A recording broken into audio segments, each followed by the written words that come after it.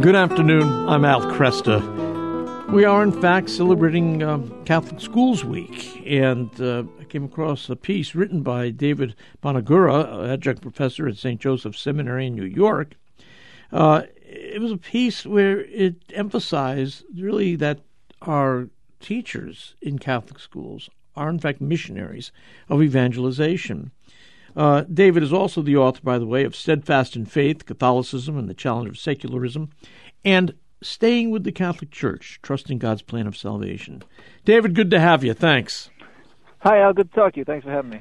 Let's talk. You lead off with a slogan over the doors to a Catholic school in Manhattan. That the slogan above the doors are, Venite adoremus Dominum. Come, let us adore the Lord. A lot of people would find that to be a misplaced slogan over a school. Exactly, but they are mistaken should they think that. The whole purpose of a Catholic school, what makes a Catholic school different from any other public school, the whole purpose of a Catholic school is that it leads us to Jesus Christ. Yeah. If you think about it, the math is math, and 3 R's are 3 R's. But what makes a Catholic education different is that the math and the 3 R's, those are supposed to lead us to Jesus. He's the reason why we opened the Catholic school in the first place, and the Catholic schools are without doubt the greatest tool of evangelization that we have. The end of every Catholic school is to get every student to adore the Lord in this life, and then in doing so, prepare them for doing so for eternity in the next. And that's why we keep our doors open. That's why we fund our Catholic schools. That's why they're worth every cent that we have. Yeah. There are many people who would say that they believe that is the way Catholic schools ought to be, but their experience doesn't indicate that they've gone to Catholic schools, or their kids have gone to Catholic schools, that kind of de-emphasized the faith. How you've seen that, I'm sure. How widespread is that problem? Every school is a little different. Each school has its own character. Some schools are more self-conscious about the faith than others. Others will emphasize service and maybe just how faith tells us we need to do service work and action, but then not so much work on the faith, the prayers, developing a relationship with Jesus among the students, developing the virtues within the hearts of the students. So every place is different, but what we don't want, and sometimes you could tell very quickly by a school's website or by how it brands itself. Yeah. But what you don't want to all places will give lip service say, faith and knowledge meet here. That's true, and that's good. It's the Catholic school that really puts Jesus at the center that says something to the effect of, come, let us adore the Lord here, or salvation of the souls is the supreme law of our school, right, not just of our church, or we are here so that our students may know Jesus Christ. That's the ultimate goal of our curriculum and all the activities that we have. So in the branding, very quickly we can usually tell what the focus of the school is. Mm-hmm. Yeah, I mean, for many people have complained that the Catholic school is like just any other school except it has a religion class that's tagged on at the end of the week.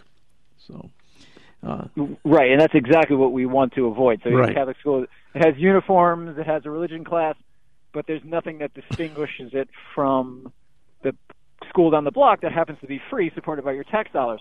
So if Catholic schools want to stay open and want to attract people to their school, they have to make themselves different. How can we do that? Well, number one is an unapologetic and central focus on Jesus Christ. And then with that, a serious academic curriculum that anything that we study, Christ is the way, the truth, and the life. Any truth that we study leads to him as the author of all that exists in the world. So a vigorous academic program that's not laden with secular practices of education, which are really antithetical to traditional ways of Catholic learning and really detrimental to students. We can go on and on about different reading practices and math practices that have been in vogue in schools over the years and of the decades now. But if Catholic schools are adopting those, that makes them no different from their secular counterpart on the academic side. And that's surely not what parents want. And the classical school movement, the homeschooling movement, is confirming exactly that. Parents they're getting in their cars and driving long distances in order to send their kids to schools where they will learn good old-fashioned grammar, traditional mathematics, along with a school that is steadfast in its devotion to Jesus Christ as the reason for its existence. Yeah. Do you see that this vision of Catholic schools is catching on?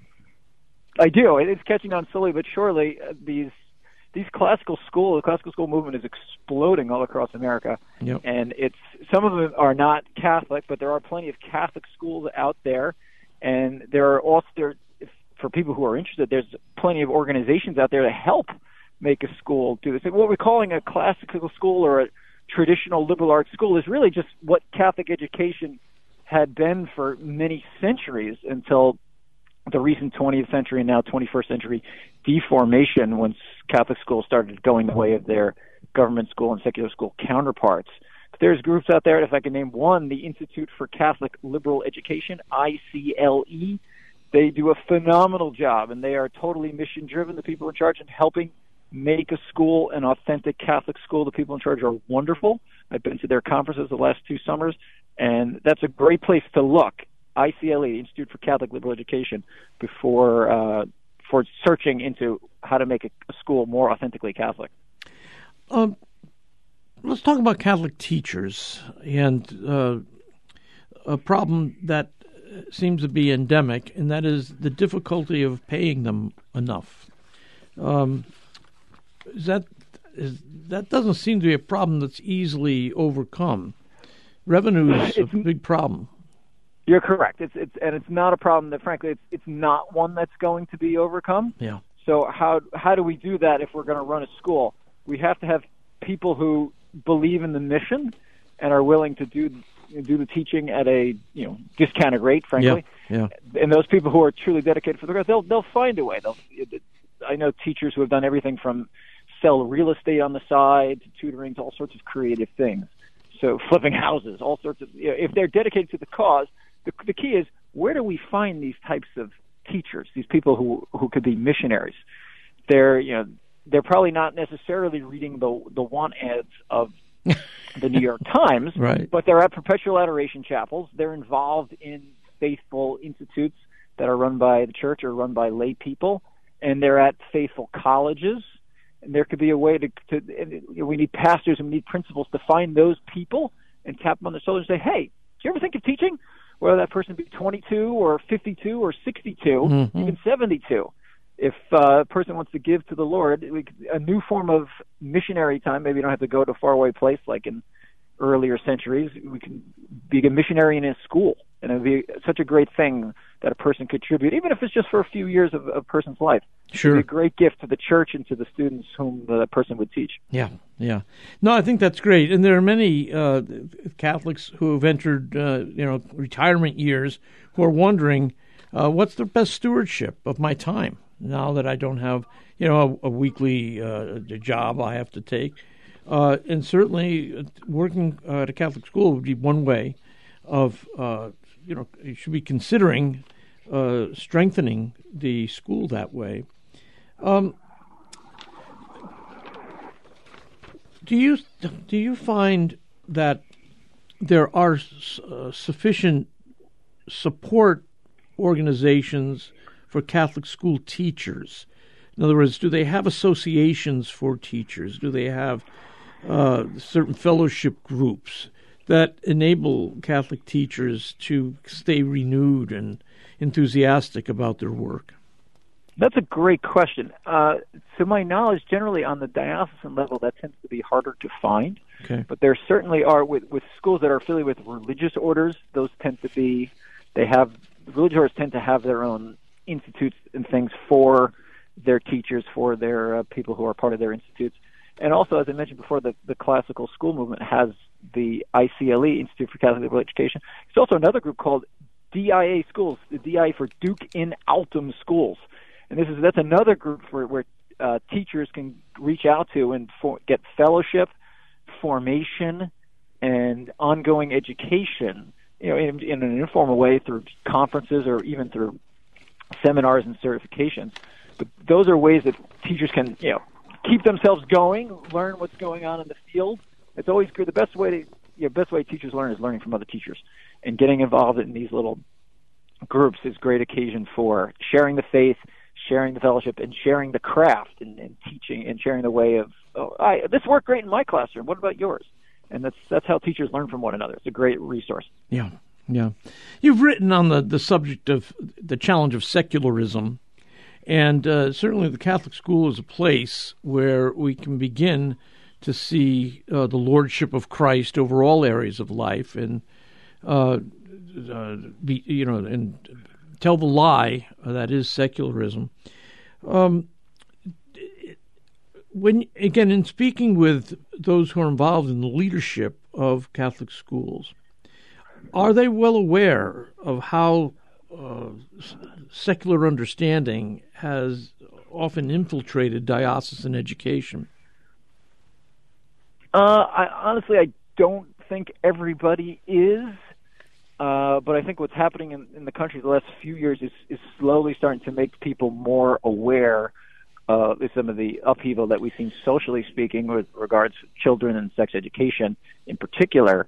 That there's some problems out here, and if we're just following the secular model, we're not doing what we're supposed to do. But number two, it's also a great occasion for Catholic schools to start picking up more students.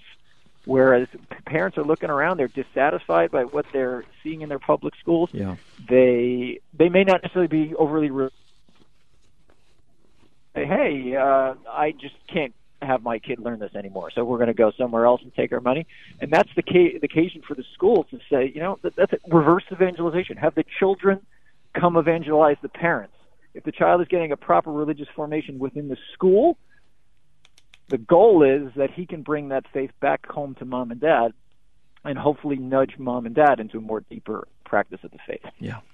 I wonder sometimes if parents understand that in many ways public education is about, making what the leaders of the public school establishment believe are good citizens. Their primary purpose is not making good people. And so you end up with all kinds of fads being imported into public schools that maybe in 10 years are going to prove to be devastating. Right now, the fad of immediately adopting all these concerns about transgenderism, when in fact England is now backing away from its experiment with this. Do you think parents are seeing that and getting concerned?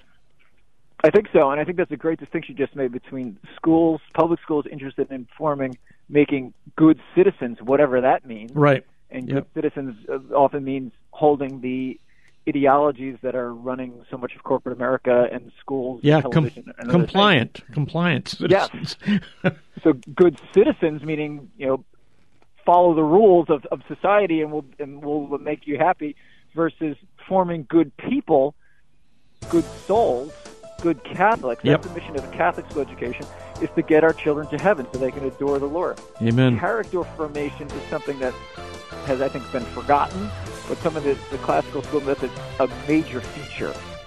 Is character formation, developing of the virtues, and that's a great way to help combat our culture. We need young soldiers for Christ who are deep in the virtue and deep in the faith. Amen. David, thanks so much. Wonderful talking with you. Thank you, Al. Have a great day.